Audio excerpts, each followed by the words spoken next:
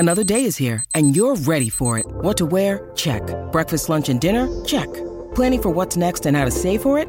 That's where Bank of America can help. For your financial to-dos, Bank of America has experts ready to help get you closer to your goals. Get started at one of our local financial centers or 24/7 in our mobile banking app. Find a location near you at bankofamerica.com/talktous. What would you like the power to do? Mobile banking requires downloading the app and is only available for select devices. Message and data rates may apply. Bank of America N.A., member FDIC.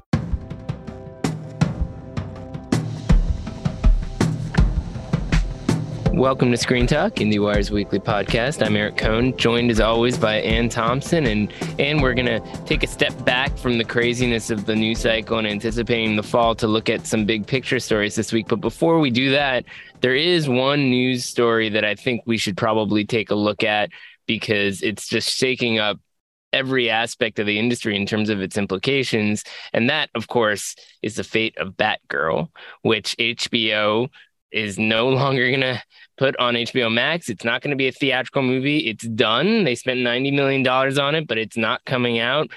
What do you make? As we're recording, I should note, we haven't heard the Warner Brothers Discovery earnings call, so we don't know how they're going to explain this decision or the decision to take several other smaller movies off of the service very quietly over the past few weeks. But I guess the big question here is, what kind of a world are we living in where a company of this size cannot pull the plug on something, before it goes into production or mid-production, but after the thing is done, and what does it portend for the future? The equivalent thing here is the old studios, whenever there was a management change, this would happen routinely, and everyone would cry in their beer that a movie would not be released properly. What would happen is that it would be dumped, the quote unquote dumped. And that would mean no marketing, no reviews. Just let it happen and then thrown into theaters and out in days, literally. And what's interesting about this is that it's all about accounting.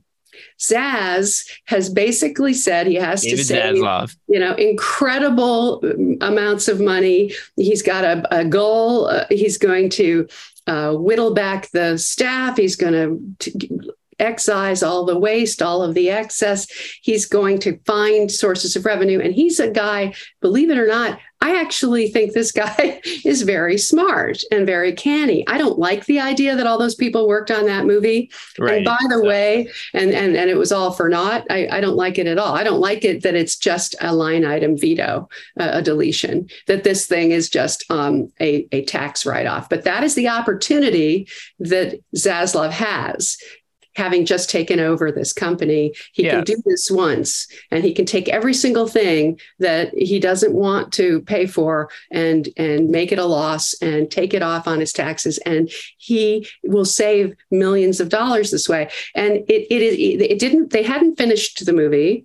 Word on the street is that it didn't test great, but it wasn't as bad as some of the reports have suggested. Right. Well, as bad as many bad movies that people release, Right.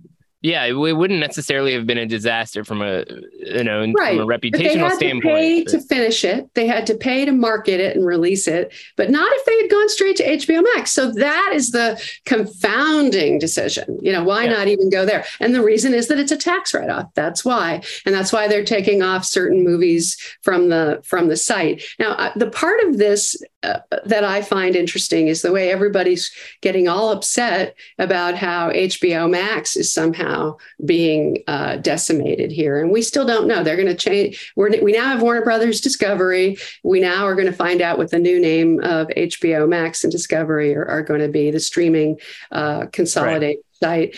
And, they're no longer in the business of making original movies for HBO Max, which is a cost that they don't want to take on.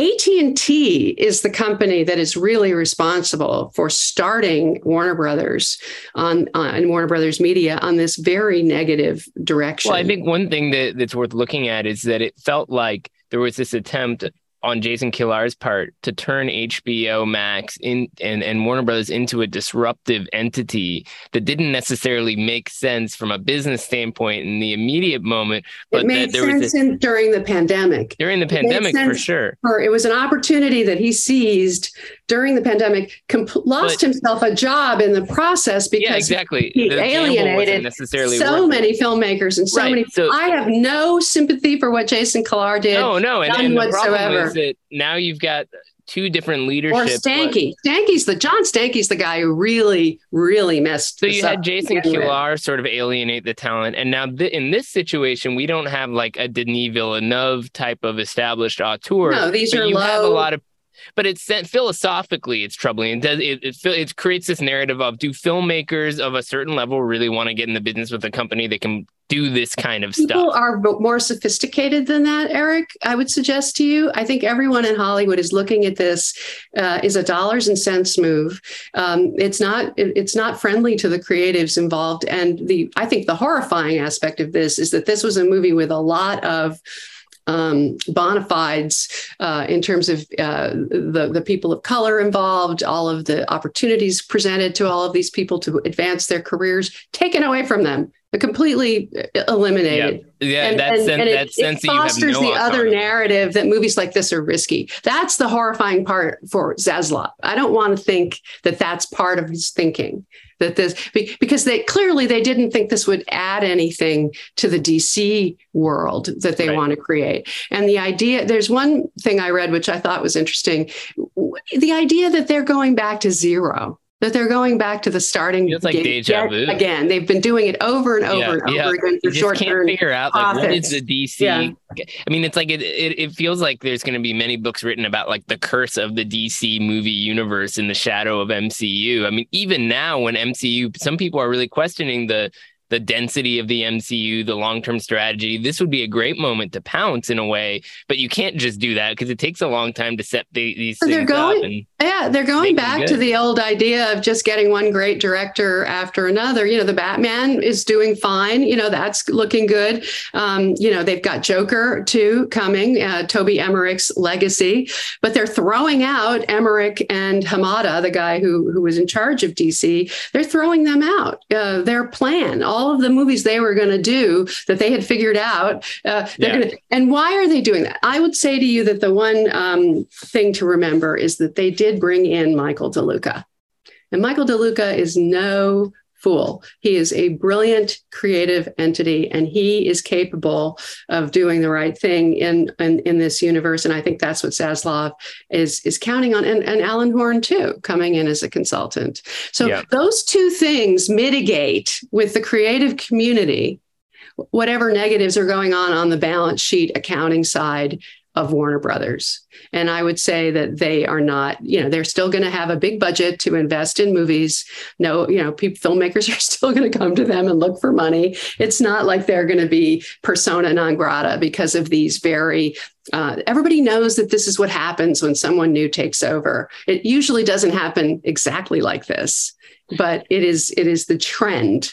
The thing I kept thinking yesterday, because we were recording this on a Thursday, and on Wednesday when all this news was breaking, was the one thing that definitely would not have happened in the Zaslav era is the great winner of the best fan film Oscar last year, Zack Snyder's Justice League. The Snyder Cut is not something that they are proud of. I mean, remember how many headlines this thing generated? They were so proud of what they'd People still built. Fight about it online. It's amazing. Huge polarizing. Just throw it out there. It's like juicy meat. Yeah, and it was fascinating to watch that thing, honestly, and it's amazing that it exists, but like, is it going to continue to exist? I mean, that was certainly a strange cultural moment that this thing was. Now, look, if I were to ever come up with somebody capable of writing the DC universe, it would be Michael DeLuca.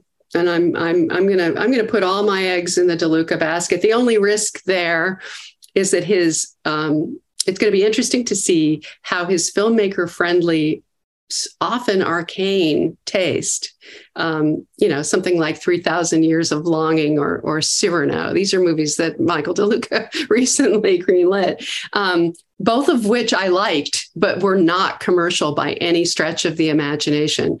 He's going to have to really figure out the most commercial version of his taste if he's going to continue to survive with Zaslav. And I know he's smart enough to figure that out. Well, to be continued on that front. In the meantime, we've started putting out some predictions. Last week, we talked about how it was early, but you got your best picture predictions out there based on fall lineups and so forth.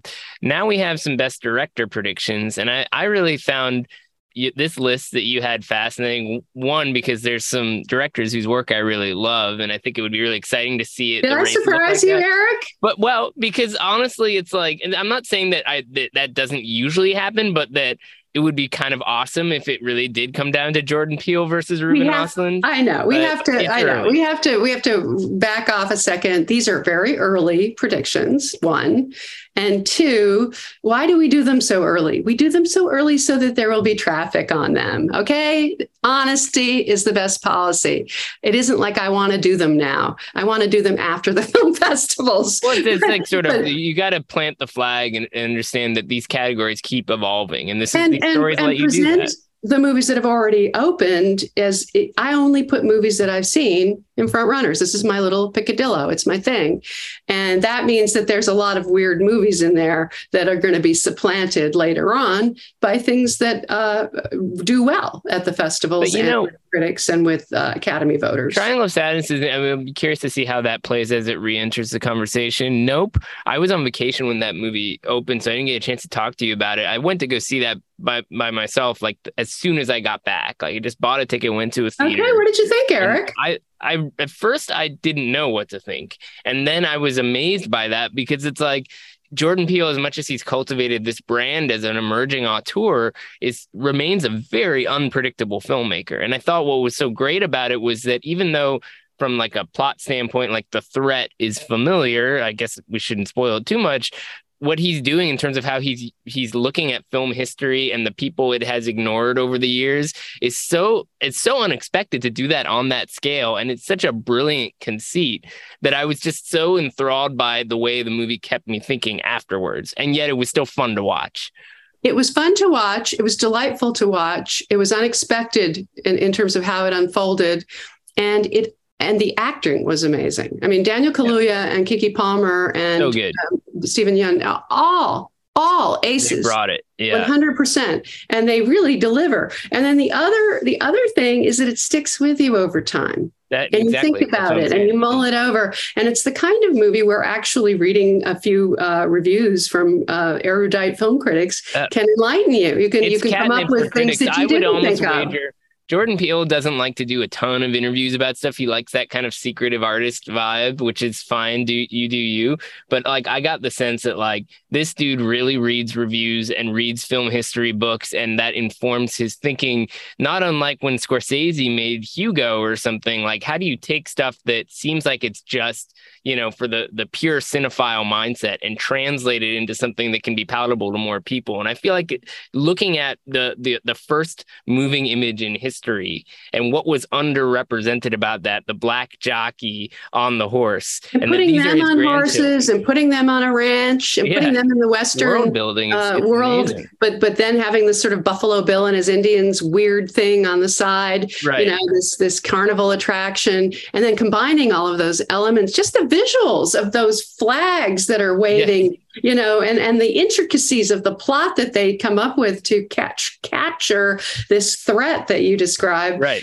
And the imagery of old 50s sci-fi UFO movies, all of it is intertwined in this very clever way with this crazy chimpanzee that goes nuts side story. And sort of, when you think, well, why is that there? Well, because the whole thing is a meditation on media and the kind of traumas it creates or the limitations it creates for people and so forth. It's just fascinating how many layers there is to it. Absolutely. And then you have this sort of very intense brother-sister grieving thing going on.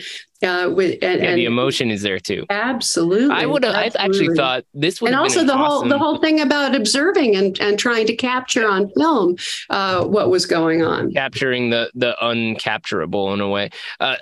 I would have loved to see this movie at Cannes. I think that Jordan Peele should be a Cannes competition caliber filmmaker. 100%. I think like maybe spoilers or whatever could have made that difficult. But if you look at the way Cannes elevated certain movies this year, Elvis and Top Gun, why not put Nope in that? I mean, it did all right. More. I'm sure Universal made a calculated choice there, not to humor their filmmaker, but rather to get the most commercial opening that they could. And what's interesting about that is that they did get a good opening out of it. It did all right. And then it fell. It fell more than Us. I think this is a better movie than Us. I don't think it's as good a movie as Get Out, which was perfect. Okay.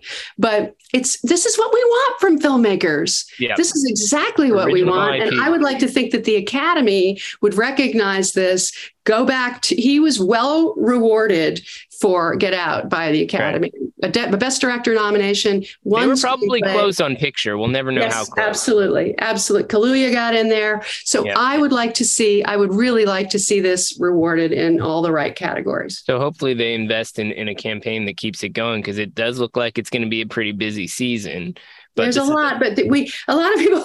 I did my Best Picture and Director suggestions, and a lot of people were like, "You're just putting down everything that's coming at the festivals." Yes, well, we have to see them first. Okay, the big names are there. Let's see how. I mean, if for example we recognize that Guadagnino, his movie Bones and All is probably not going to be mainstream Hollywood fare, we still have to see it before we can decide what it is. Yeah, there's definitely a surprise somewhere. There always is some kind of surprise. The question is it a surprise of something we've already seen, which we'll talk about next week, or is it a surprise of something that we're kind of discounting right now? We've got our top 10s. This was actually a really interesting exercise for me. I mean, I've done it many times over the years, but what it struck me is that this year has just been all over the place, and I have a very eclectic list, and I'd be curious to hear what yours is as well. Mine is bizarre. Is it good? I like bizarre. I'm going to start with number 10, which is Kimmy. Kimmy is the Steven Soderbergh movie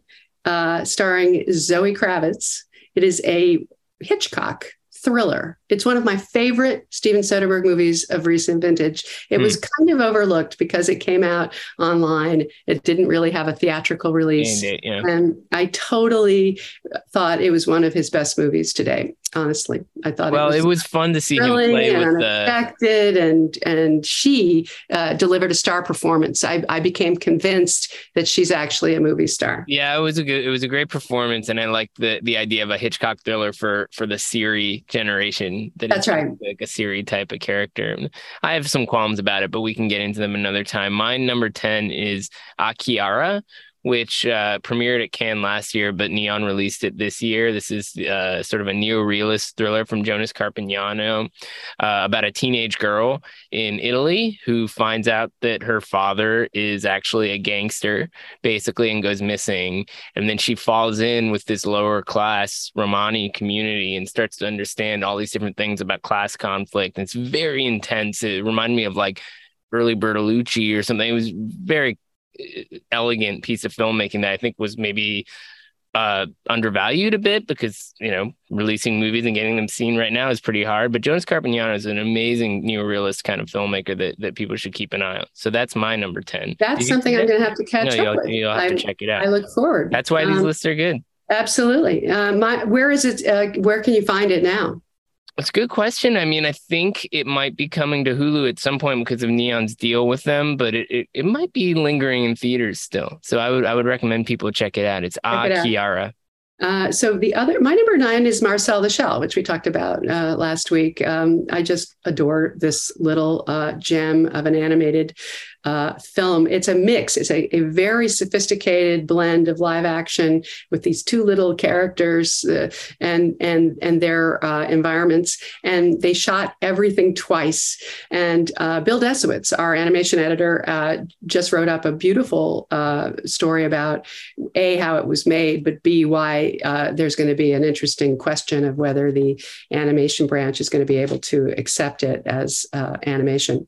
And I'm hoping that they do. It is absolutely well should, and well voiced. It is gorgeous. It is moving. It is funny. It is charming. It is unexpected. It's everything you want from a movie that comes out of left field and throws you for a loop.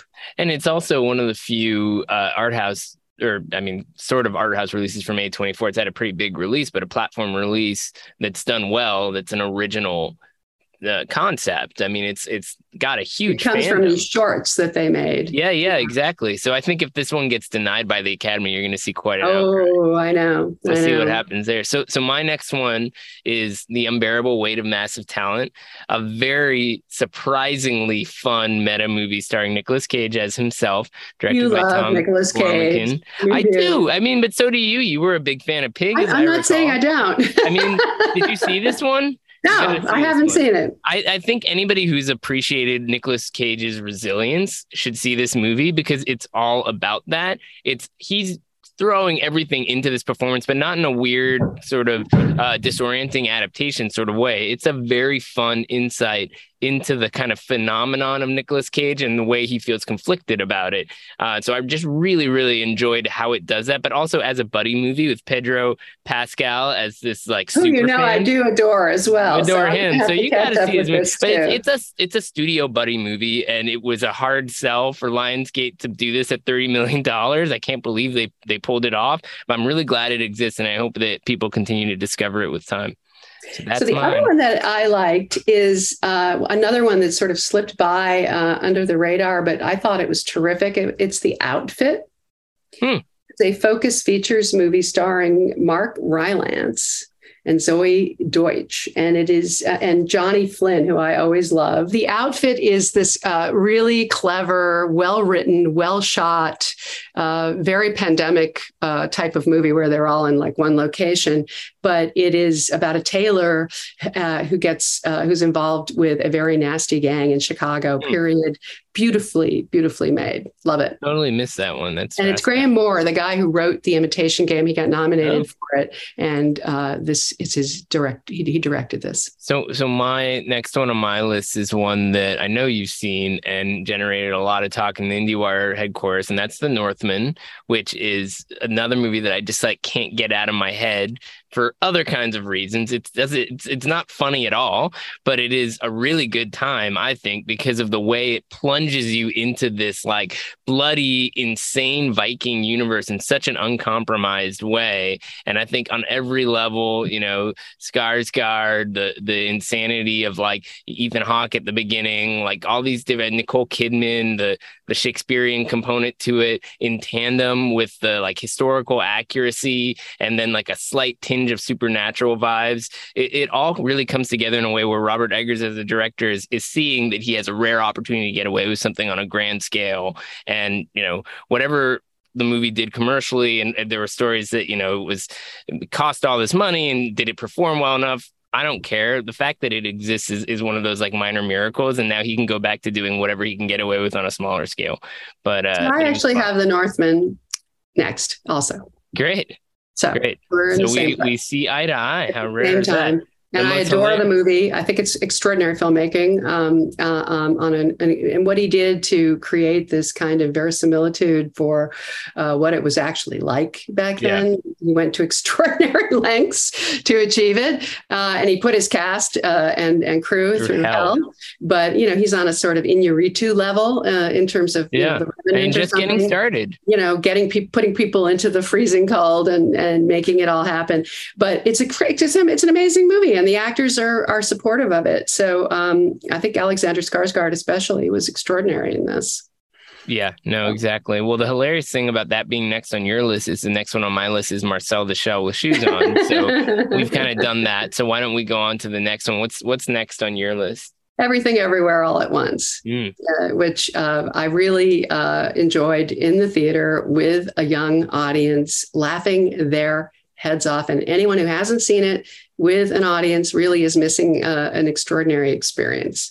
And Daniel Kwan and Daniel Shiner, Daniels, they are the real deal. And I can't wait to see what they do next.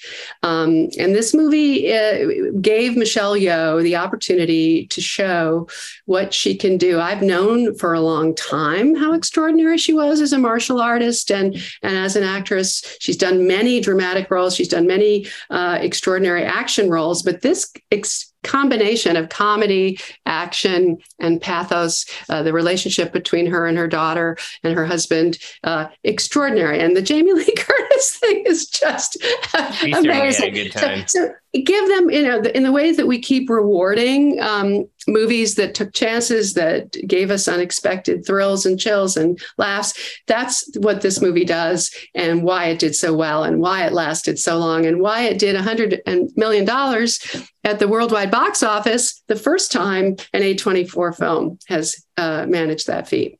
And they deserve a lot of credit for how well they marketed the film. It's the art house answer to the Top Gun Maverick story of getting people back to theaters in a way, which is very cool to see. But these are word of mouth hits. That's the thing to remember. And why could word of mouth even exist in this climate? It's because there was room. There were not as many films in the theaters. I know this is stating. And people also need something. Word of mouth needs to be justified.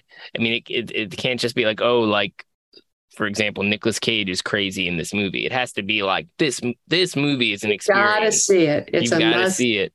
So, so the next film on my list, I wish more people saw, and that's Emergency, which screened on opening night virtually at Sundance this year in competition, and then went to Amazon and kind of was buried there in a way. And I wish more people knew about it, because Carey Williams, who directed this from a screenplay by Katie Davila, did a really good job of doing what I would call, in not a reductive way at all, kind of a Black Superbad in a way. It's about these two African-American college students who come home to their dorm one night and they find this white woman passed out in their dorm, and they don't know who she is. So they decide they're going to find out how to take her home. But of course, they also realize, as two Black men carting around an unconscious white woman, they're putting themselves in danger. So it courts this sort of subversive line where you're sort of uncomfortable with what you're watching, but it's also a buddy movie where, like, one of the guys is sort of trying to get his career on track, and the other guy's sort of a party guy. And you really feel drawn into that dynamic. I just thought it was really crisply acted, directed,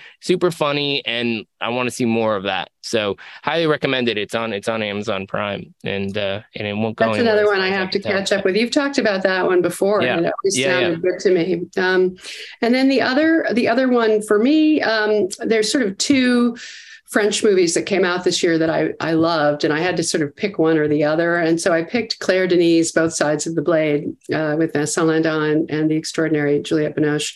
It's a marital drama. It's a triangle romance. It's a kind of pandemic mystery in a way. Why is this woman obsessed with her ex? What is really going on here? It's a movie that reveals things along the way, and the way that Claire Denis shoots films in the real in the space while she's working it out with her actors and a roving camera. It's just an amazing movie. It's my favorite movie of hers in years, and I want. It won Best Director in Berlin. I want France to submit this movie. The other one that I loved, which is Audrey Diwan's Happening, which we talked about last year in the context of being submitted by France, and it wasn't, and it should have been, and blah blah blah. But I want to promote that Both technically Sides of the came Blade out now this year. Yeah. Well, fair enough. Both it Sides of the opened Blade, this year technically theatrically. Yeah. So it counts. I mean, I'm more of a Claire Denis fan in her crazy mode, like High Life and stuff like that. I can appreciate this is a well-acted marriage story of sorts. It didn't grab me the way it grabbed you, but we can continue to debate it if it ends up being the submission. So TBD. I really loved On the Count of Three, which I've talked about before on the podcast. This is Gerard Carmichael's directorial debut. It stars him and Christopher Abbott as these two guys who make a suicide pact. It's a little old. It did premiere at Sundance in last year, but finally came out this one through Annapurna. And I just think what he's done made a black comedy in which, like, there are things that are so twisted about it, but it's always constantly charming. Like, these two guys are really lovable, and it has that Safdie brothers element, like in Good Time or something, where it's like, they're doomed to fail. They've actually doomed themselves with the suicide pact in a way, but you're still sort of drawn into this day-long odyssey they go on where things keep getting screwed up. And Gerard Carmichael also had this amazing comedy short or comedy special, Rothaniel, where he came out on camera that was robbed of an Emmy nomination this year. So he's having a good year, and I think people should really be tuning into him as an emerging storyteller. So that is the next one on my list. What have you got? Top Gun Maverick. I knew it was only a matter of time.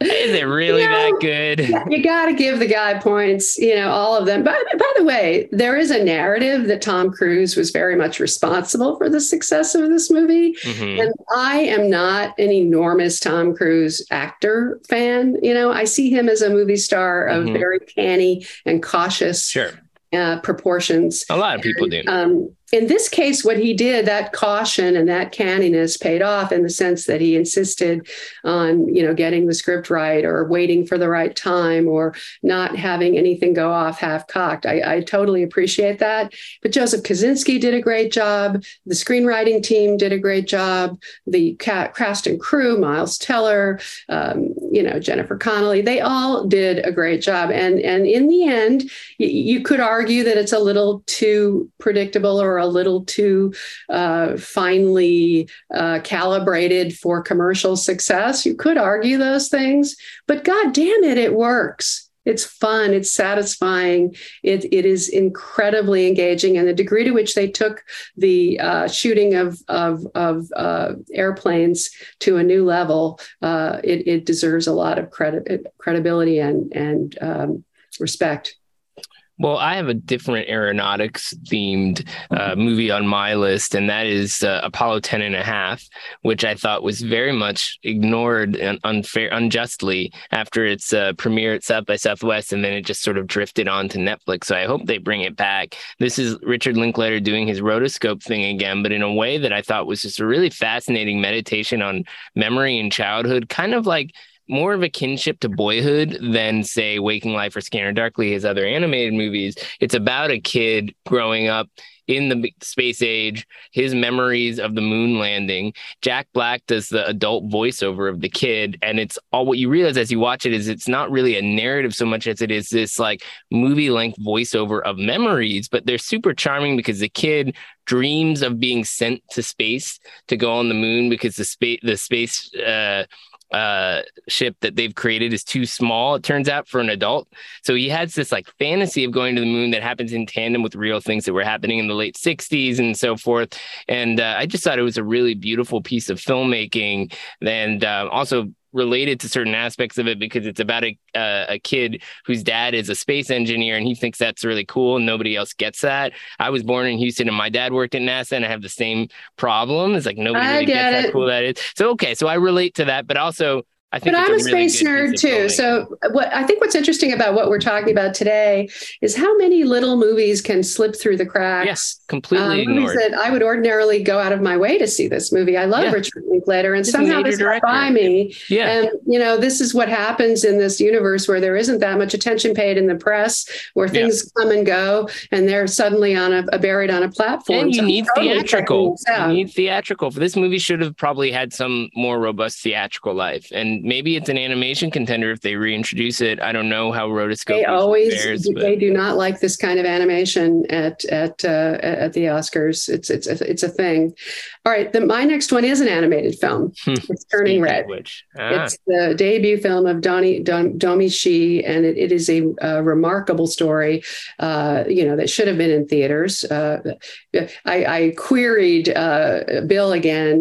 Did it went straight to Disney Plus, but of course Disney did qualify it. They didn't just let it go completely, and it's a very big top contender for the animated Oscar because of its extraordinary story. It's dealing with a young woman's menstruation in this extraordinary way. Amazing. It's amazing to see that and that it works. Got to see this film. I have relatives visiting me from Colombia right now, and my cousin has a 12-year-old daughter, 11-year-old daughter, and they watched that movie together and loved it. And I think there's probably a lot of mother-daughter pairings who have gotten a lot out of this movie, and that's a market right there globally. I'd like to think that there's room for boys to see it too. Oh, I liked it too. I'm just saying that it taps into an experience that seems to be resonating for a lot of people personally. Sure. But as much as I like that movie, the next one on my list is Nope, which I decided to rank pretty highly because of all the things we've discussed. So we don't have to linger on that one. Hopefully it stays in the conversation and we'll see what happens. Guess what? That's mine too. Nice. We're lining up more or Eric, less. Eric, I disagree about Top Gun. Yeah.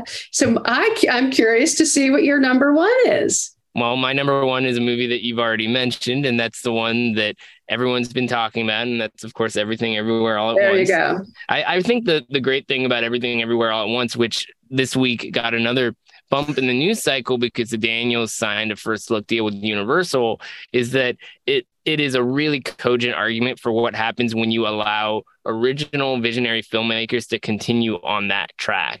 You know, Swiss Army Man was a bonkers movie. It wasn't for everyone, but even if you didn't like that movie, it was unlike anything you'd seen before. And investing in that kind of creativity is what allows this kind of thing to come out. So no question about it. Soapbox, that's my top 10. No question about it. So my number one film of the year so far is Triple R. RRR, the extraordinary Tollywood movie. It is from the great filmmaker S.S. Rajamouli. It stars N.T. Rama Rao, Ram Charan. These men are extraordinary.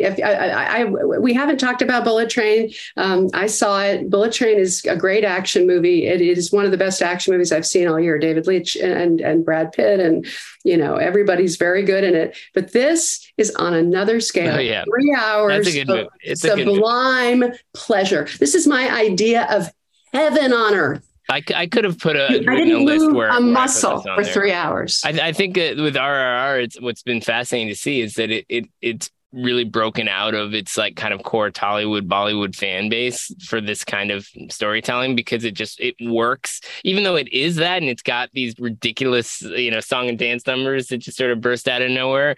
It's got some action that you've never seen before. Unbelievable. The action is just bonkers. When I say unbelievable, it's like I remember back in the day with Mad Max Fury Road, a director friend of mine, Alan Arkish, was poring over the movie, trying to figure out how George Miller did it. Literally, how did he do it? And this is that kind of movie where you see this combo of the wire effects and the CGI used together with the John Woo slow-mo, all of it combining in a way that there's this one thing on a bridge where they're swinging back and forth. It's like, who cares about physics? And also I do appreciate a movie where it's like throw caution to the wind and use all the tricks you can get away with, including CGI. And like, you could tell, like, oh yeah, that tiger is CGI, but it doesn't really matter. They would never have tigers together with other animals in a box. But it's still like,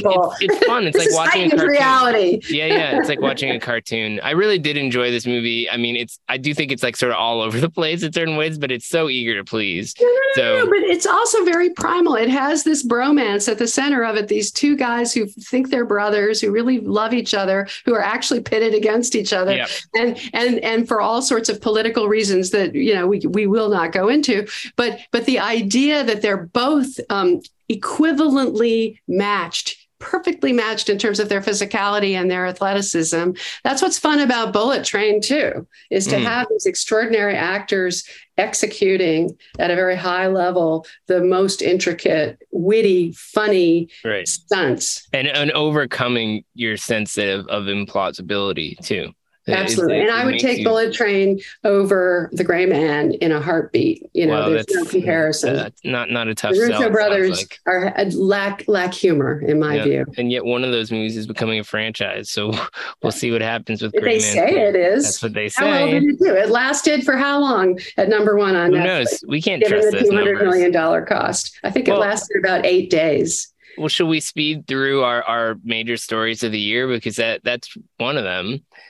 We did want to just like quickly touch on like what are the stories that seem to have really resonated and made an impact. We already talked about the HBO Max Discovery thing, and that's still developing. There was the Netflix stock slump, which continues to be something that I think a lot of people are looking at, even though it's not generating as much headlines, because it really raised questions about, what is the future of a streamer that just has unlimited funds. So the impact of that is relevant to the HBO Max story, because there's a story. There's a story today about how Paramount and Sony made all the right calls during the pandemic in terms of holding back their films and selling off the films that they didn't hold back.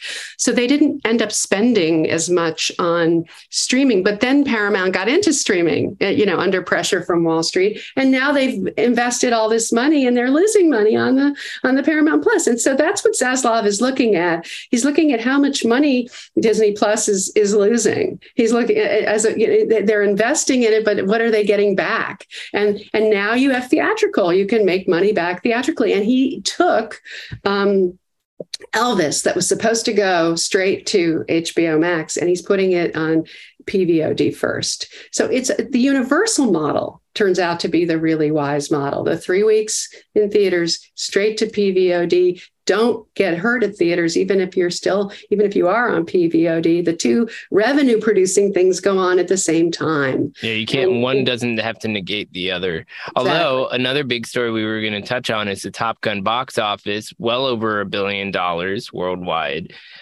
Quite the dramatic launch out of Cannes with the French Air Force and so forth, reuniting audiences with their favorite movie star, clearly, and creating this sense that a movie of this scale can still perform. I think the big question now is this a phenomenon unique to Tom Cruise, or can it be replicated by something else? Because so far, it's not like Thor: Love and Thunder, came anywhere close. We're not seeing anything that can compete.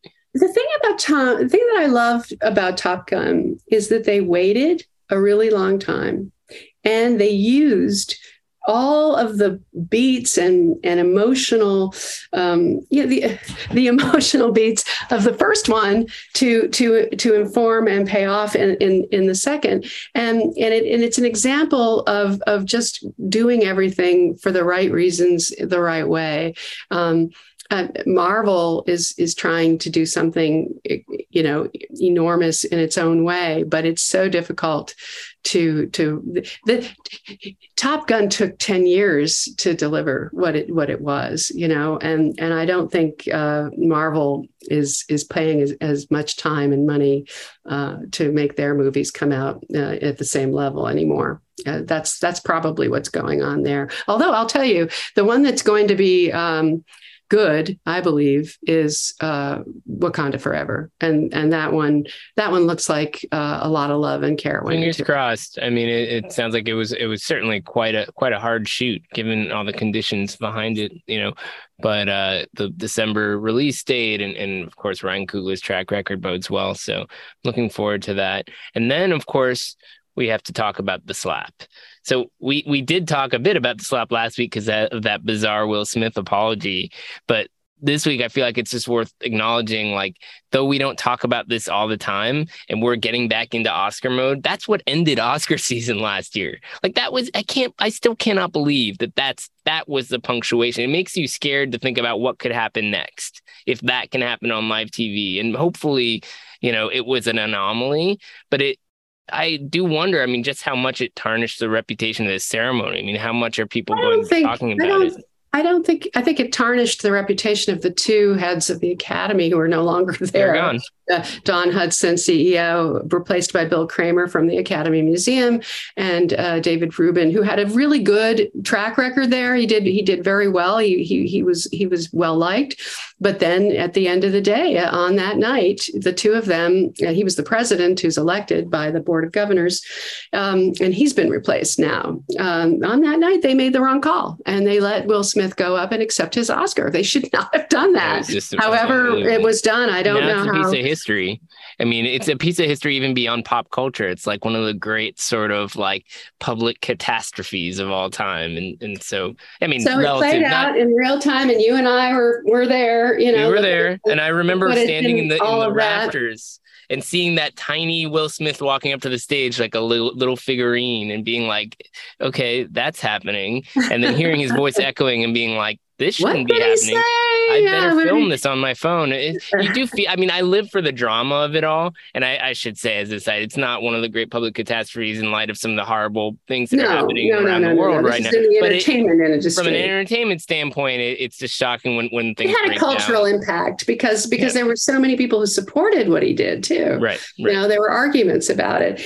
And then the other thing now is that we have a new president, Janet Yang, as we predicted, is going to be running things there and in charge of the Oscars with Kramer. They're going to reinvent the Oscars this year. I'm really curious to see what kind of changes they bring. There really is an overhaul expected, and it's actually kind of exciting. I mean, in a sense, I mean, Janet Yang is necessary overhaul. She's a veteran a producer, and I feel like that mindset seems to be necessary right now, especially in tandem. Problem solver, and a CEO who's a people person. I mean, there's just like a lot of things lining up that at least the narrative is promising. So I guess we'll see. I think we're in good hands right now, and hope you know me. I'm always hoping that there's a way to turn things around, and you know what, the movies are back. You know, that is the big story of the year, and even if there have been a lot of disappointments, and it's going to be lean for the next month or so before the big guns come in September, we'll see. I hope Bullet Train does some business. Well, TBD. Next week, we'll take a look back at some of the Oscar contenders potentially that we've already seen. We've talked about a few of them this week, but the list goes on. And until then, Ann, I'll just have to go back over your list and see if there's any holes I need to fill. When you write it, when we write, we'll include everyone. We will include the lists on the post. Because you should all watch Apollo 10. I want to see half of the ones that Eric mentioned. And not all Kara. Right. Talk to you later. Talk to you later, Ann. Bye.